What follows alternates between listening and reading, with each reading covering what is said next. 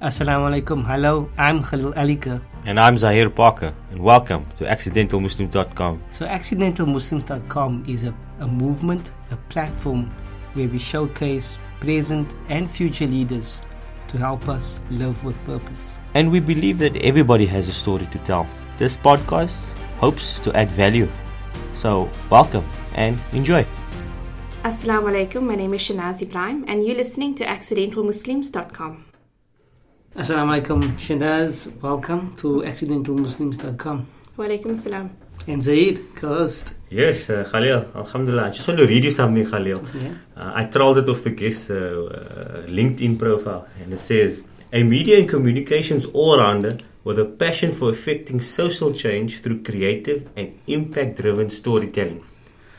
If you're not interested in this guest right now, then I think you're something wrong, but alhamdulillah, Shanaz, welcome to our podcast. Welcome to our show. We're really happy that you accepted our invitation. So sit back, relax, enjoy, and don't stop talking. Shukran so much for having me. I'm quite excited. I've been following your podcast series quite closely since you guys launched. You guys are doing amazing work. I think it's, as I was telling you, it's something that we as media consumers in this community really need. So, I tip my hat off to you guys, and I'm looking forward to, the next few episodes of accidentalmuslims.com. Thank you. Shukran, man. So, who is Shanaz Ibrahim? Okay, so if you're going to ask my parents, my dad may just deny the fact that I'm his daughter. Because that's kind of been his MO. It's like, is Shanaz your daughter? And he's like, what did she do? Because if she did something wrong, no, she's not related to me. But I grew up in Athlone. My parents, Ali and Kulsum, they are out in Thornton, living at Thornton Road. My dad runs Alpine Printers. My mom, everybody knows my mom. She was Rawat as well. So my family is all situated practically everywhere around Rylands and the surrounds. I grew up in Athlone. I went to Sunnyside Primary School. Very proud of it because I started my fencing career there. And then I went to Sanssouci Girls High School way before the hair debacle and all that stuff happened with the former previous principal. And then I went off to study sound engineering, qualified as a sound engineer. And then I kind of just fell into journalism. Usually people say that, you chose a certain career path and things like that. But I literally fell into journalism. When I qualified as a sound engineer, I was volunteering at Voice of the Cape Radio. And from there, I actually started producing jingles and was writing radio ads for them.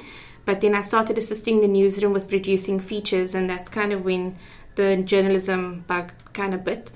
Then thereafter, I actually went to study further. So I did a BA in English and Cultural Studies, specializing in English and history and sociology. I just loved studying historical things, research, how to use research elements to tell a story. And then I actually thought that, studying at UWC would actually help me because I was interested in media because of the radio. And then I found out that Stellenbosch was running a BPhil course in journalism, which is an honors degree in journalism, specializing specifically in journalism. And I went on to do that. Alhamdulillah, so many years later, I'm back at Stellenbosch University now doing my third year master's degree in journalism, specializing in media management. So that's just kind of a little bit of me. And You said you volunteered. What was your first job, your paid job? My first paid job was probably working in my aunt's takeaways in Rylands for probably like a 20 Rand or something. But for that 20 Rand, it was like, it was worth so much back then because I knew I was actually doing something that was helping someone else. And that 20 Rand for me, I think it was just to get enough money so that I could pay competition fees for fencing because obviously you had to pay an entry fee, when you wanted to compete. So I remembered that 20 Rand being my saving grace sometimes. I also worked at the fabric shop while I was studying and doing my BA.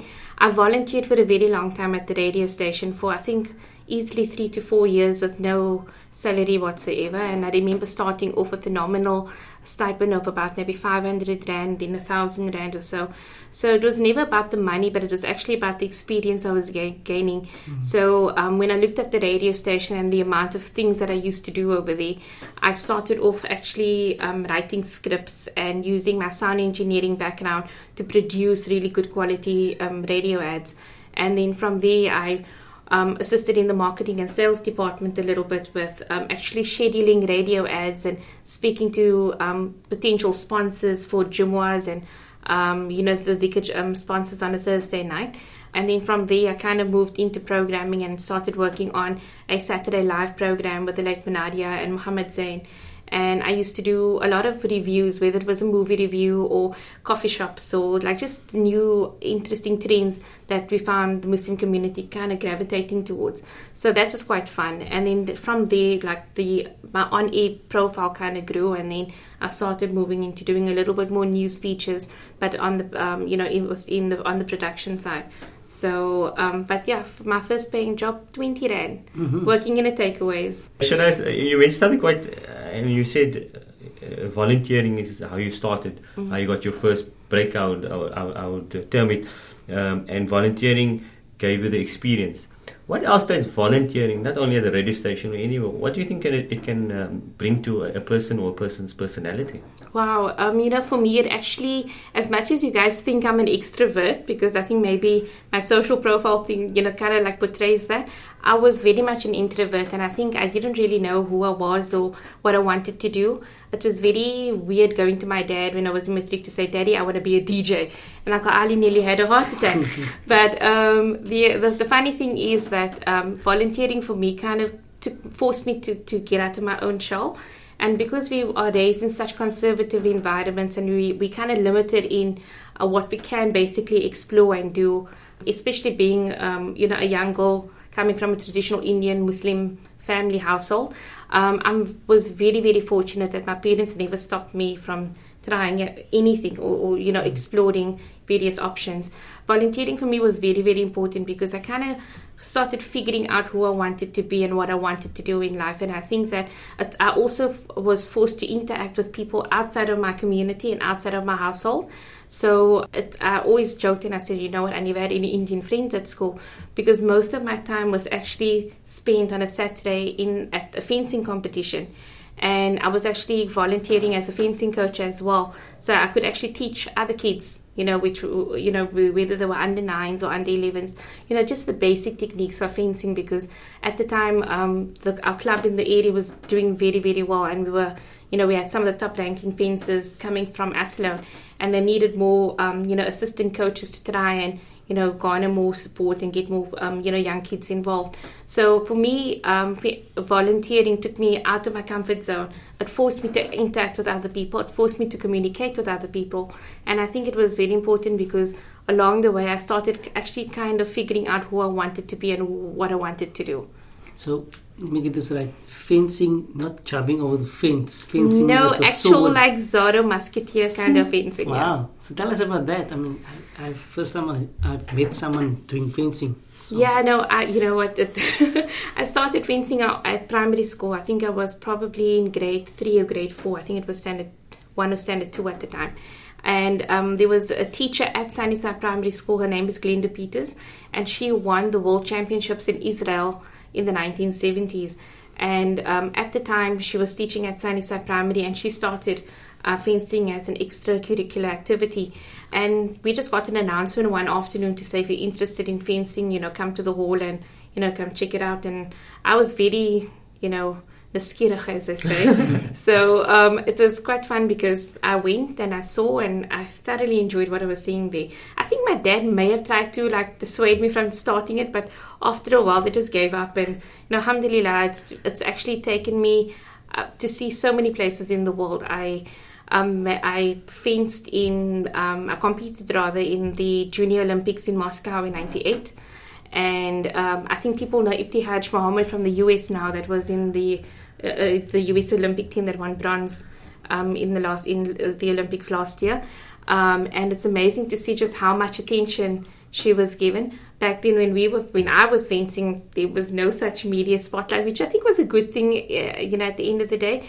But again, it was one of the most liberating and exhilarating experiences because I went I toured Europe. I went to Amsterdam. I've seen places. I went to, parts of, I stayed in Luxembourg where we attended a high performance sports camp.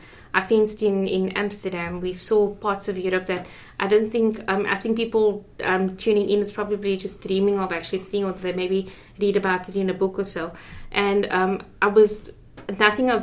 of this could have actually happened without the support of my parents. And I think Uncle Ali and Auntie Kulsum, they're probably very, very happy that, alhamdulillah, I'm married and settled now, and I'm not jumping on a plane anyway.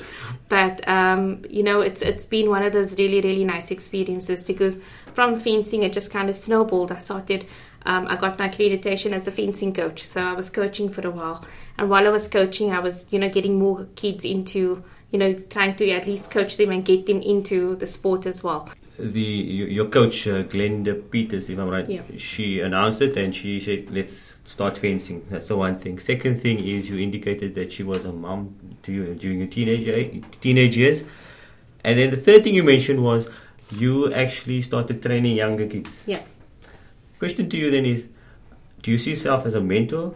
Did you have a mentor? And what is the importance of mentorship, if you believe in it? I very much believe in mentorship. I don't believe that there is enough emphasis put, especially in a working environment now these days. I don't think that there is enough emphasis put on mentorship, especially for the youth. Having worked as a journalist and having worked in the community as an aid worker, I worked as a communications person for NGOs and stuff, and you get to see and interact with people on various levels, and you realize that if there was only one person that is taking a young boy or young girl under their wing and kind of like helping them along, not necessarily giving them a stack of books and paying for the bursary, but sitting with them and helping them throughout the educational journey or so, I think it is more impactful. Glenda for me was one of those women who and I think, I appreciated the relationship she had with my mom, because my mom knew that, okay, if I'm at fencing, Coach Peters is there and my daughter will be okay. My mom allowed me to travel for fencing. I had to go up to Bloemfontein and Durban and Johannesburg constantly, because we had to compete in a certain amount of national tournaments to get, points and all that stuff to actually qualify to compete in competitions like a World Championships and the Junior Olympics. And all along, my mom couldn't actually, I remember they did a road trip with us we threw all the fences in a bus and we went up to Bloemfontein. And my mom, being like the Indian mom that she is, came with pots and pans and everything. So we actually had like home-cooked food, on that fencing tour. And it was unbelievable, because it was the first time that she actually saw what we were doing. And because she had other children, I couldn't expect her to be there at every single fencing competition. But I also appreciated the fact that she trusted my coach, as in Glenda, that she was there and she was keeping an eye on me. But I feel that if I didn't have that mentorship, whether it was in fencing and, later on in my career, the late Monadia became a really, really, really good friend, and she was more impactful in terms of my journalism career as a mentor. I don't think I would be where I am today if it wasn't for those two women. So you mentioned the importance of mentorship. I always think of the quote that I think this Josh Shipp is one of those very famous youth speakers. And he mentions that a child is one caring adult or mentor away from success. And that's true. No, very much. I've experienced it personally, and I'm purely talking from experience here. I feel also from a professional perspective, I was always hesitant about journalism, I must be honest, because I came in I qualified as a sound engineer, and I was very disappointed because I couldn't find work immediately.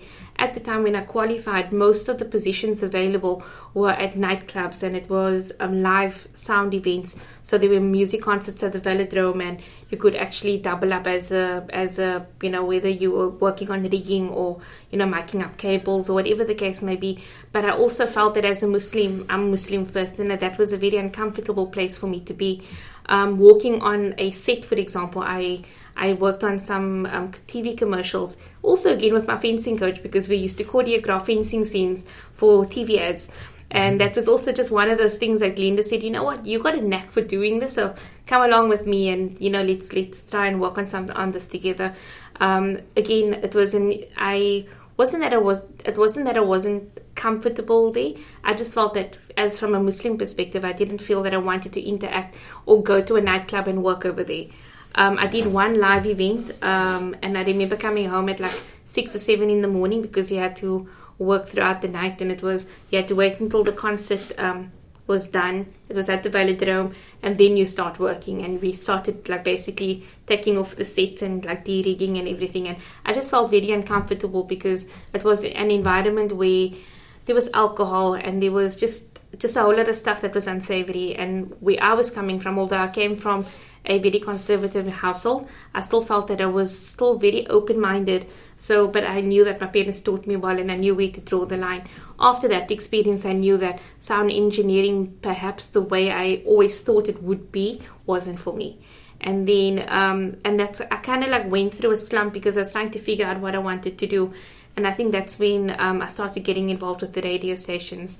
And it was quite nice because I kind of realized, and at that time, like, Muslim radio, it was the heyday. I mean, 95, when all these, everything went live, and, it was kind of like the pulse of Cape Town at the time. You had to be tuning into the radio station, and there was amazing things happening on the radio. Not that there isn't anymore, but I think there was just a different passion that was shown towards radio back then compared to now.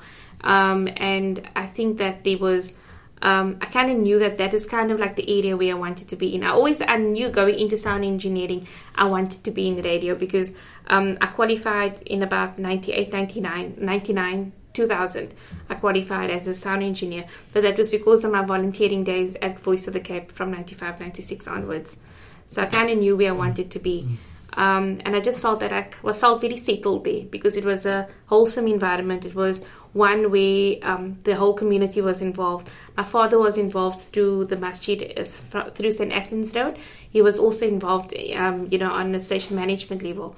And it was quite cool because it was something that I enjoyed doing. I enjoyed going to the station. Whether it was like a random, answering the call during a telethon or so, I just felt that I was actually doing something that was worthwhile. So sound engineering, 3-year degree, 4-year degree? I actually did a 1-year diploma course here in Cape Town. And it was quite interesting because it was from everything, from live sound, how to mic up a drum kit, how to produce a radio ad using Pro Tools, the differences between the different microphones that you get that's on the market, how to look at a room and figure out soundproofing and acoustic treatment, things like that. So I know one of the assignments we did was we were given like an empty shell, and we literally had to develop a sound treatment plan for that room. So that's why when I walked in and I told you, okay, you can do this, that, and the other, it's because I kind of like feel like I kind of see it like happening. The worst thing for me though is, and I'm not lying to you, is going to a live show, whether it's a performance at the Baxter or a live performance at the Velodrome or wherever, and it's just a really poor quality sound. So like that really grates my carrot. I'm not lying to you.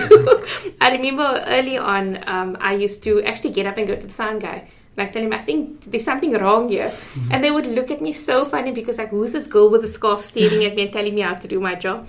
So I just figured after a while, just ignored it because, everything can't be perfect. So sound engineering, by the sounds of it, actually fitted into your volunteering and I would say your journalism as well. Definitely. Somehow it just came together. No, I never knew at that time where it was going to take me. I felt very despondent. My mom would be the first one to tell you. And at the same time, it was, my aunt randomly offered me a job at the fabric shop. She was like, you know what, come work for me. You're like, you don't have anything to do. I need help. Which was like, okay, cool, no problem. And while I was there, I think I was there for about a year and a bit, and then I started kind of like thinking about like, what do I want to do? Because clearly the sound engineering wasn't panning out. And I was quite despondent because I'm like, I paid so much money. I'll work for those fees and I got this thing, but I can't do anything with it.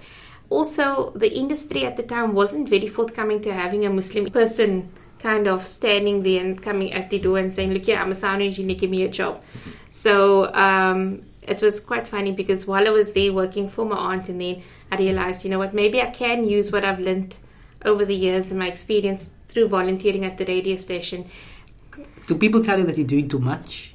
Sometimes they do, but I think they don't also fully get me. Many times I was told professionally, oh, no, you're doing too much and you've got to slow down and whatever. I don't believe that that's the case. I mean, I look at my parents and They are, alhamdulillah, 65, 66 years old, and they're still going. They're still working for the community. They're still trying to make a difference.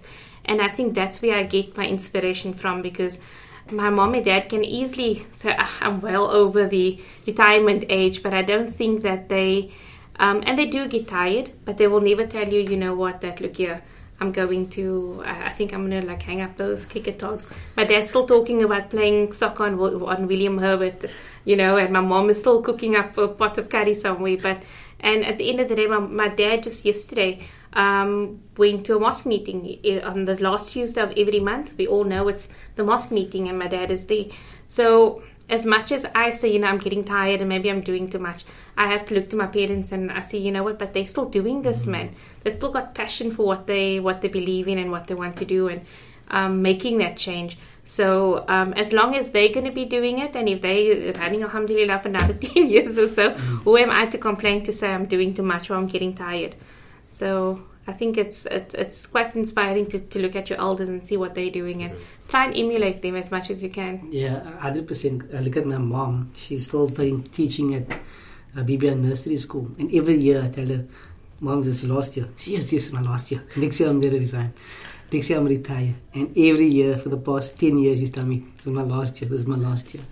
And something small like that really inspires you, because you can see she's here, 60 odd, but she's still driven to teach these young children. Man, I can't even manage 2 children. She's managing 40. It's amazing impact that you're mentioning your mom was a nursery school teacher. Just today I ran into my nursery school teacher and I greeted her, and I still remembered her, and it was amazing. You never forget people that has had an impact on your life. No, definitely not. I think that if I just look in my family circle, I mean, all my aunts and uncles, no matter what they're doing professionally, they're all constantly busy. And they're all constantly working towards the same goal, which is, you know, trying to really make something and of themselves, of their families, of the community as well. I don't recall, my one uncle this week was featured in the newspaper for, you know, winning an accolade in medical photography. And he's the first African to do so. And I'm thinking, you know what? Maybe that's where I get the media genes from, because I've been trying to question. I actually thought I was adopted at one stage. But my mom and my dad, they just shake their heads and like, okay, you be adopted, it's fine. But it's amazing to think that I've got an uncle who's actually this world-renowned scientist. And he's just like up the road now, because he used to stay in Brits and now they're back here. But I mean, the amount of work and the dedication that is given to his craft, and you know, and he's constantly improving and looking for more avenues of research. I think for me as a researcher, I think it's amazing. I get my mom's eldest sister and my dad's eldest brother, they're constantly busy, and and for them, Uncle Baya's 70 odd years old now, but still cooking food and still trying to, you know, prepare that most perfect, you know, pot of soji for everybody, because that's what they're known for. And again, like, I think that they just, you know, the amount of energy that they infuse is something that's really admirable. I can just go back to journalism, just something I picked up in the last 5 years. There's a lot of female journalists out there, and there's an increase in Muslim female journalists as well. And in particular, one I like to follow, the Daily Vox. Yes. Why do you think that's the case? What's the success behind it? I think journalism in the last 5 years has become very trendy. You know, with the change in the media landscape globally, with the internet and with digital media, new age media, it's been amazing to see that there's just so many more avenues available as potential professions, but also in terms of avenues of communication. I think journalism, when I started journalism and when I wanted to do journalism, I must be honest, people were very hesitant. They were like, are you sure you want to be a journalist? Like, you know, there's medicine and there's law and there's accounting and all that stuff. But I also felt that there's a lot of people that settled for the more traditional professions because it was just the norm in the community at the time, or in society at the time. And I mean, I feel that with journalism, and especially the amount of female journalists that's currently coming up in the fold, Khadija Patel being appointed as editor of the Mail and Guardian has been absolutely phenomenal, especially for female journalists and especially Muslim journalists in South Africa. Conita Hunter as well, being a senior reporter at the Sunday Times, I think a senior political reporter at the Sunday Times. I think it's been amazing. I just feel that these parents shouldn't, deter their kids from studying what they want to study. I think many a times, and I've seen it with my own family, that often, people are given a choice. Oh, do you want to do this or do you want to do that? And often, yes, you need to make your parents happy, but also you've got to be happy yourself. Somewhere deep down, you have to figure out what you want to do. In terms of just coming back to your question about female journalists, I think that over the last 2 years, there's been the sudden boom of female journalists, social activists on Twitter as well. And they actually leading to serious discussions, whether it is about fees must fall or roads must fall. It's actually female activists standing in front and saying, you know what, this is what we believe in and this is what we're calling for. And I think that is so interesting because 10 years ago, there was no women standing in front. And if you think about it, maybe in our more traditional institutions, that's still also predominantly led by men. That's still the case. But these days, it's quite interesting to see that political and that social activism arena, it's changing dramatically. And I think that's quite something, that's definitely something that should be applauded.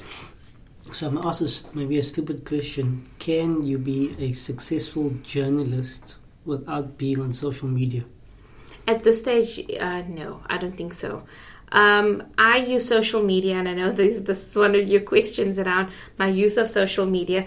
Somebody actually thought I worked for Facebook at one stage, which was so funny. I wish I was working for Facebook. Then I didn't have to be a journalist. I mean, people will think that journalists get paid a lot of money. Definitely not. I'm honest. Honestly, there's no money in journalism. I won't deter you from becoming a journalist, but I just feel that if you think you're going to make money very, very quickly, it's definitely not the job for you.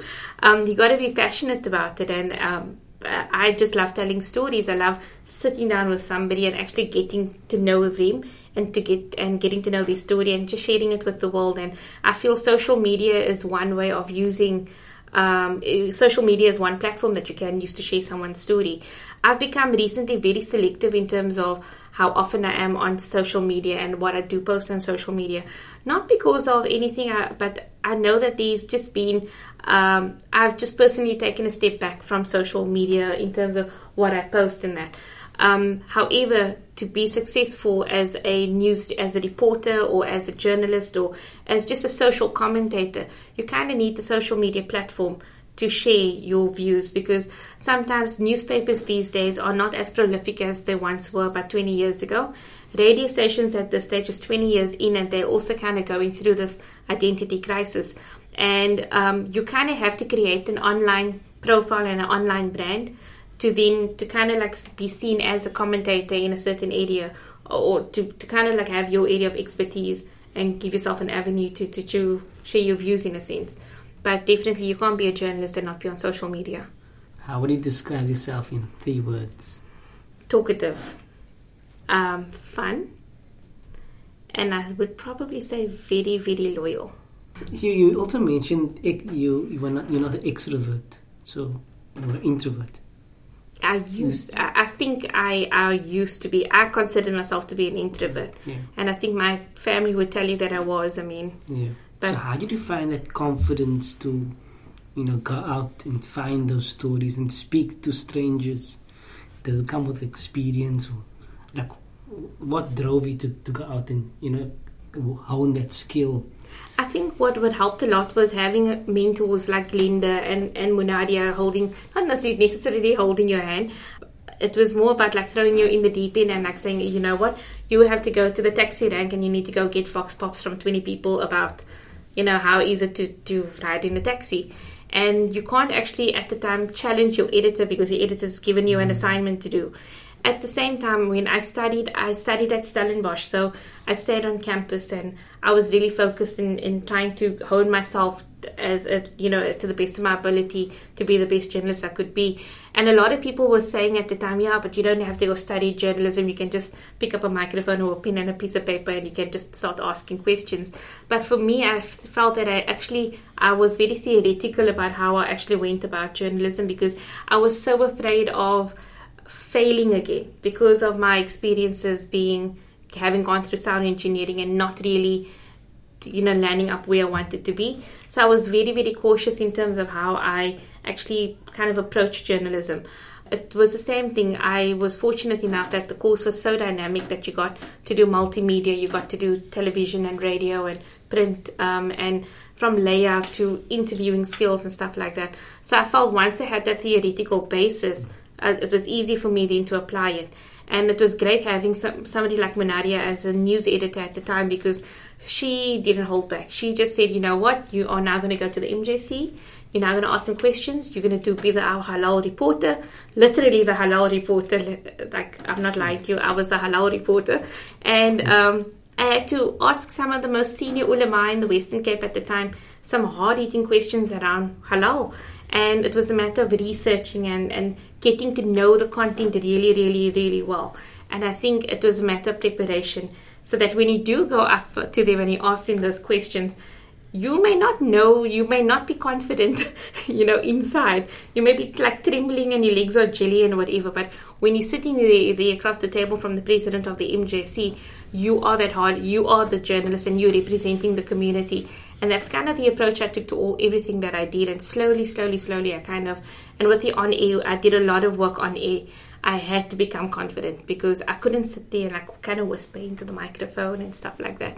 Because they would literally, like when I would say, right, Shanaz, read the news. The first news bulletin I read on Voice of the Cape was an absolute disaster. I was literally given a bulletin 10 minutes before I went on air.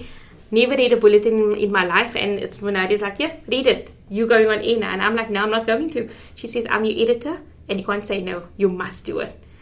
And I went on air, and I think I did if my colleagues are listening in, they'll probably be rolling on the floor with laughter, because a 7-story bulletin became a 2-story bulletin. And because there was no way I could get through that bulletin, but it was the best way ever of learning, because after that, it was a breeze, because you kind of conquered that fear you had.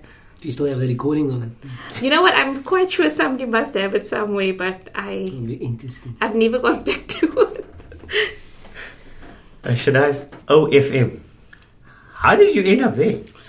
OFM, wow. OFM is a radio station in Bloemfontein. Probably the radio station in Bloemfontein. So when I qualified, when I did my honours degree, I had to do a 1-month internship program. And I was the only journalist in that class of my year that wanted to specialize in radio. So one of the students I was studying with, her mom was the editor at the time at OFM, or the news manager or something. And she actually contacted me and she says, look, I heard you want to do radio. I'm looking for a journalist and I can offer you your internship. So I said, cool. I went up for the month of December. I spent a month there because my internship was for a month. I kind of winged my way through Bloemfontein, I must be honest, because it was, when I went there, it was one of those very, very, it wasn't a very approachable cities. It wasn't one of those approachable cities when it came to halal and being Muslim. And yes, there was a masjid, but the community was very divided and stuff like that. And at the time, I actually stayed. I was house sitting for one of the imams, and he was actually in Cape Town with his family. And then along the way, they kind of came back, so I stayed with him for like another week or so. But it was quite interesting because OFM was probably where I really, really managed to get my journalism chops. I got to drive all over the Free State and the Vaal Triangle. I covered mining stories. I covered a story where there was a shooting on one of the military bases, and there was a gun that misfired and it actually shot a few soldiers. That was actually during a training session. So it was quite weird though, because it was a city that just spoke Afrikaans. I mean, me walking into a newsroom with a scarf on was just mind-boggling for people. What I did appreciate though was the fact that they were like the news editors, and it was the managing director at the time, and he was actually from Cape Town. He was from Gleemo. So Lyndon was like, you know what, don't worry, I'm here, this is going to be okay. I appreciated the support I got from people like Lyndon and Sean, who was also a Cape Townian. I actually had 2 stints at OFM. I did my internship, and then shortly after I got engaged, actually I went to OFM and I went to go and work there. as a journalist, and that was also quite an experience because I think my mom felt I was running to Bloemfontein and I wasn't going to come back and get married. So, but alhamdulillah, 9 years later, I'm still here, and Giri is still here, so that's quite good.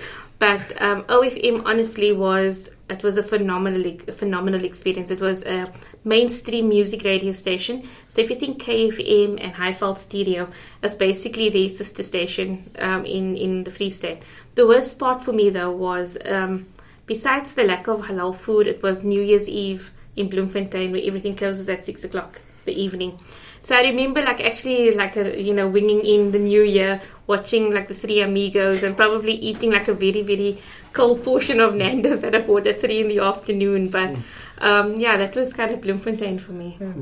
Last couple of questions. We want to honor your time. So Shanaz, what's your definition of success? Wow. It's never been about the number of hits or likes on a Facebook page, or about the number of visitors, foot traffic to a website or so for me. It's about, just knowing that I did my best.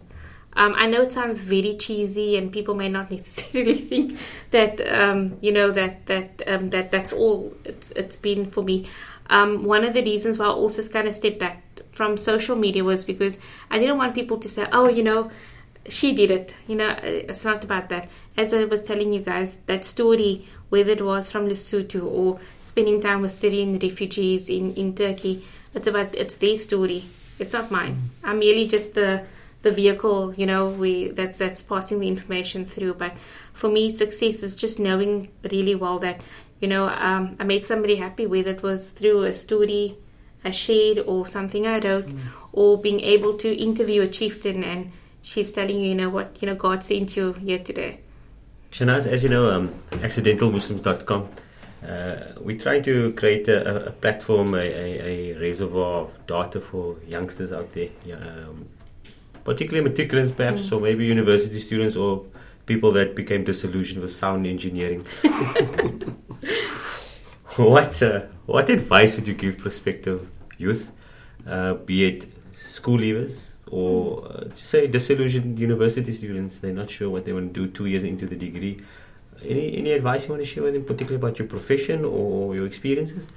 I think the one thing is that don't feel like you failed. I think that's very, very important. It's quite easy to kind of listen to, that kind of negative talk within a community or within your family structure. Maybe you've been studying for 2 years and you realize, but I don't want to do BCom, I want to be an artist or so. I think that for me, it was a matter of like finding something, and this is where volunteering comes in. If you're not too sure whether you want to still be a lawyer, or, go and volunteer, go and job shadow. There's so many opportunities available where you can actually just call a company and say, you know what, I actually want to just spend a few days here because I don't know what you do. And before you go and make that decision, if you're in matric now, go and investigate, go and do your research, phone up companies, speak to people in, that sector that you're interested in. When it comes to journalism, people are more than welcome to give me a call, and, I can, whether you want to come and, intern or just, spend a few hours with me or so, you're more than welcome to do that. But I feel that you don't give up hope, because there's always a way. I realized, I learned that the hard way. If plan A doesn't work, there's plan B, there's plan C, there's all the way to plan Z. There's 26 letters in the alphabet. But don't give up hope. Do your research. It's very, very important. You need to know what you're getting into. So if you think that you're going to make money off journalism, I can tell you now, honestly, no, you're not going to. But do your research and just enjoy everything. Like, try and take up as many opportunities as possible, whether it is to volunteer at an organization, or whether it is to working or attending clubs at school and things like that, where you get to experience maybe visiting an old age home or so. Take up as many opportunities as you can. Shanaz, you mentioned it when we started the program, master's degree, honors degree, back at university, went somewhere else. Continuous professional development, and by extension I would say continuous personal development. How important is that? I think it's very, very important. For me, I needed to do the masters for two people. One for my mom. My mom wasn't, growing up, she wasn't afforded the opportunity to go and study further. So she would always tell me, you know what, I want you to go study, I want you to go study. So when I realized that sound engineering didn't quite work out, I always felt that maybe I kind of disappointed her along the way, right? And for me, it was like, no, I need to make it right.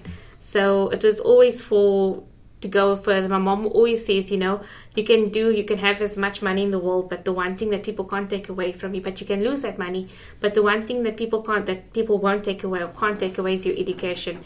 And for me, that's kind of like my driving force when it comes to studying further. The master's degree, which is so weird because I posted about this today on social media, was kind of something that Munadia, it's I think the third anniversary of her death today. And it's like one of those very, you kind of like sit back on the 1st of February and you think about, like her legacy. And I'm kind of part of that legacy, because I've trained under her. I think as like a journalist because of her. And the last conversation I had with her, and I was very fortunate, was in the week of her death, was she said, you need to take my legacy forward. You need to continue my work at the radio stations. You got to continue my interest and my desire to see Muslim media grow in South Africa. And I want you to finish your master's degree, because with that degree, you have to help community media. And that was like quite a, and Munadia, she would have never allowed you to leave her house without you saying yes, boss. So, I still feel like 3 years later into this degree, I actually thought of like dropping it somewhere along the way, because it was really, really, it was all encompassing.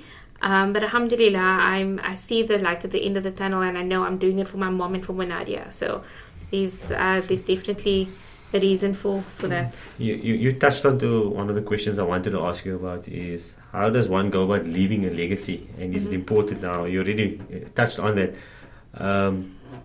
Is your latest project Media Communications, is that part of capacity building yourself for leaving that legacy that Munadia made you promise?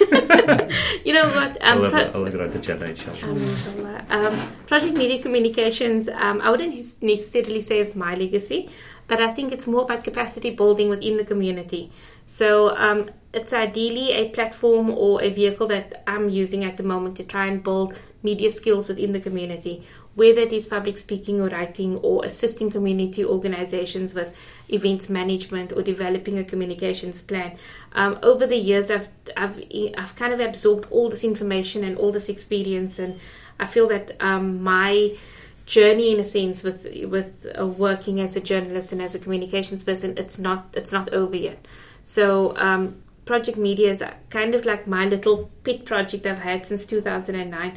I've always had this idea to go back and give back, because that's kind of been like my, I don't know, how can I say, but it's kind of like being like my driving force with whatever I do.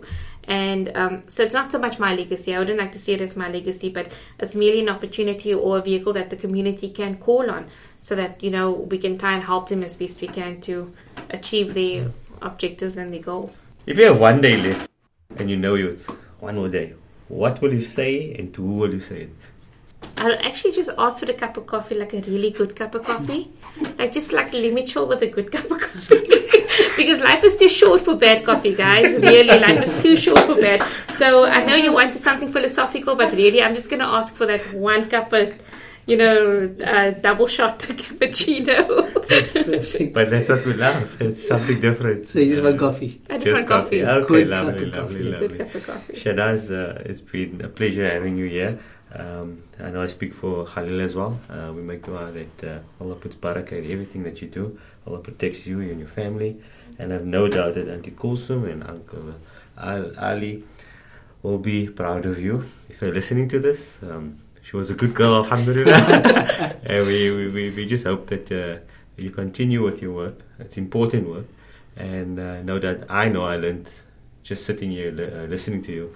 And I have no doubt that the listeners of accidentalmuslims.com will learn as well. Shukran.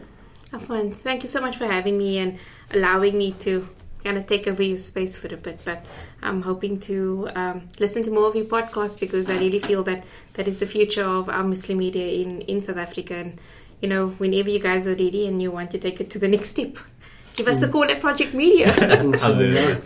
Assalamualaikum. Walaikum salam. So that's it for today's show. We hope we added value. We hope you enjoyed it. But most of all, we hope our guest has inspired you to live with purpose. Don't forget to send us your suggestions via info@accidentalmuslims.com. If you know anybody out there that is inspiring, that's leading, that's living with purpose, please do contact us. And remember, feedback is our oxygen. So follow us on social media. We're on Facebook, Instagram, and Twitter. I hope you enjoyed. God bless. Assalamu alaikum.